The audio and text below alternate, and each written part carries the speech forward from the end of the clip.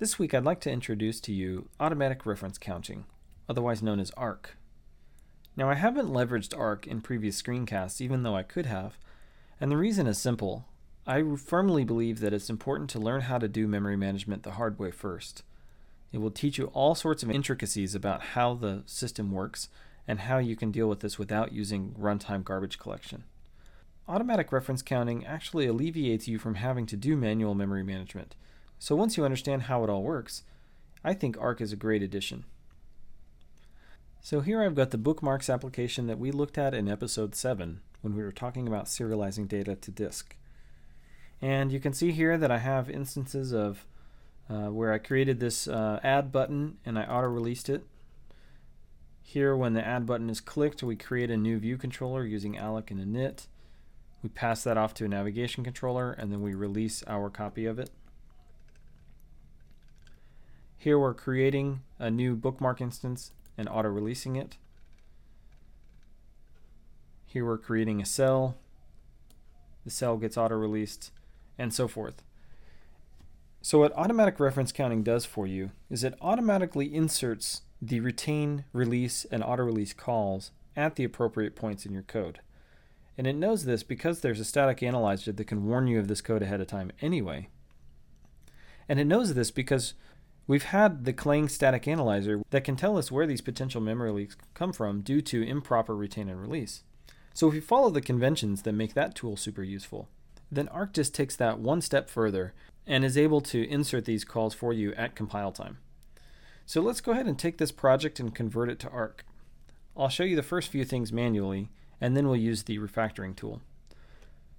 So what we can do here is when we're creating this add button, I'm just going to erase the last auto-release call and the surrounding pair of square brackets.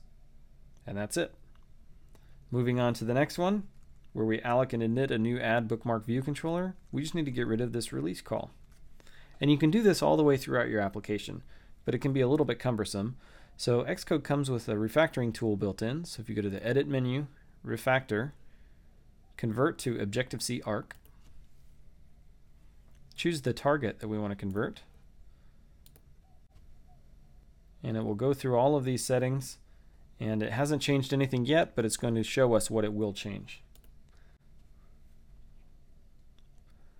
So here you can see that we have a few files that it wants to change. If we take a look at our view controller, you can see here that this bookmark alloc init, in the previous version it had auto release and it removed that. If we scroll down, the cell no longer gets auto released. So the old one had auto release, the new one does not. In our bookmark manager, we were taking the path and retaining that string. Now it's no longer necessary to retain that string because path is an instance variable. Now ARC is automatically going to retain this, and it knows, since it's an instance variable, that we need to hang on to that value for the life of this class. In our bookmark class, our dealloc method is no longer needed, which is nice. In our app delegate, similarly, the dealloc method is no longer needed, and the retain calls that we had here, or the auto-release calls that we had previously, are no longer needed. In our add bookmark view controller, it got rid of a dealloc method. It got rid of a pair of auto-release calls. And then finally in the header, there's a couple of new concepts here. One, it just took out the retain for our IB outlets. And that works just fine on iOS. Typically people tend to use retain for IB outlets, even though these outlets will automatically be retained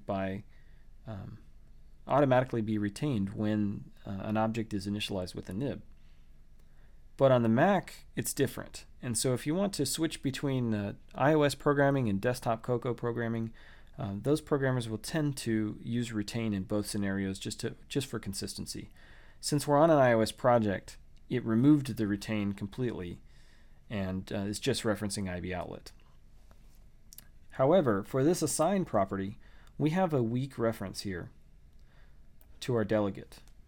If you recall back in episode 7, we talked about how a delegate won't get retained because its lifecycle is wholly contained by its parent. and we don't want to have a parent retaining a child and a child retaining a parent. So for the delegate, we just use assign semantics. In ARC, that means we need to use one of two things. We can use weak or the unsafe unretained. Now weak is only available in iOS 5.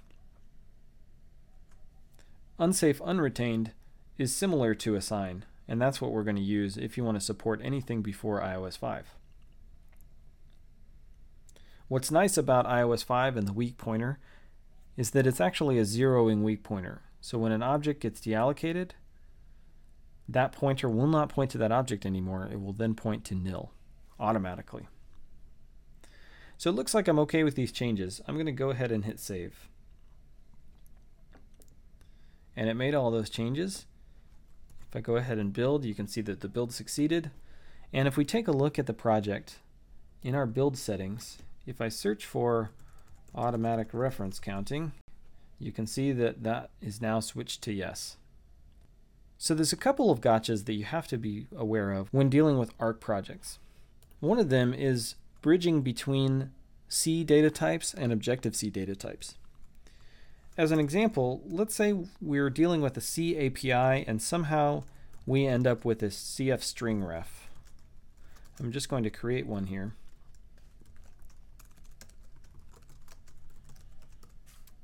Now this creates a C data type, a CF string. And through the use of toll-free bridging, we can just cast that to an NS string. If we do this, Xcode gives us a little fix-it error, and it tells us that we can't cast this without a bridge specifier. Now the bridge specifier has two different behaviors. We can just use bridge to convert this directly without a change in ownership, meaning we just want to use the Objective-C instance, but we don't want the compiler to interfere with any retain or release semantics. Or we can use bridge transfer to transfer the ownership of a +1 CF string ref into ARC. What that means is the Objective-C instance will now be in charge of releasing it, and that tells the compiler that when this variable goes out of scope or is nilled out, that memory will get released. So you'll have to choose one of these two, bridge transfer or bridge, in order to go to and from C data types from NS strings. The other thing to note is sometimes you want to work with files that either you're not ready to convert yet because they're too large or too complicated, or maybe they're third-party code and the third party doesn't support ARC yet. So let's go ahead and create one of these files. We'll create an Objective-C class and we'll just call it my utility.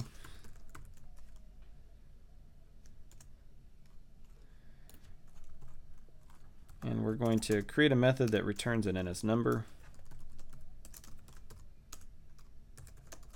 my number. And in here, we're going to use the non-ARC code, return NS number, alloc init with int 15 and auto-release it. This is typically the code you would use when you're returning an object with a retain count of 1. You auto-release it so that this just becomes a simple factory method. Okay, so at this point, it obviously is complaining because there's an auto-release in here. And since this project is configured for ARC, that now becomes a compiler error. So what we need to do here, if we want to use this class and keep the old way of doing things, if we go up to our project and in the build phases section, expand compile sources and go down here to the file that you want to disable ARC for. In the compiler flags, you can type -f no objc arc, and that will disable the ARC feature just for this class. At this point, we can compile and our build succeeds and we no longer get that warning for this file. I think that's an essential thing to know when you're dealing with files that either you're not ready to convert yet or are third-party libraries that you don't want to modify. And that's pretty much it. Your project is going to run just the same as it did before, except you're no longer going to have to write retain, release, auto-release, or any dealloc methods. So it's definitely a win. In future NS screencasts, I'll be using ARC almost exclusively. Well, that's it for this week. Thanks for watching, and I'll see you again in a week.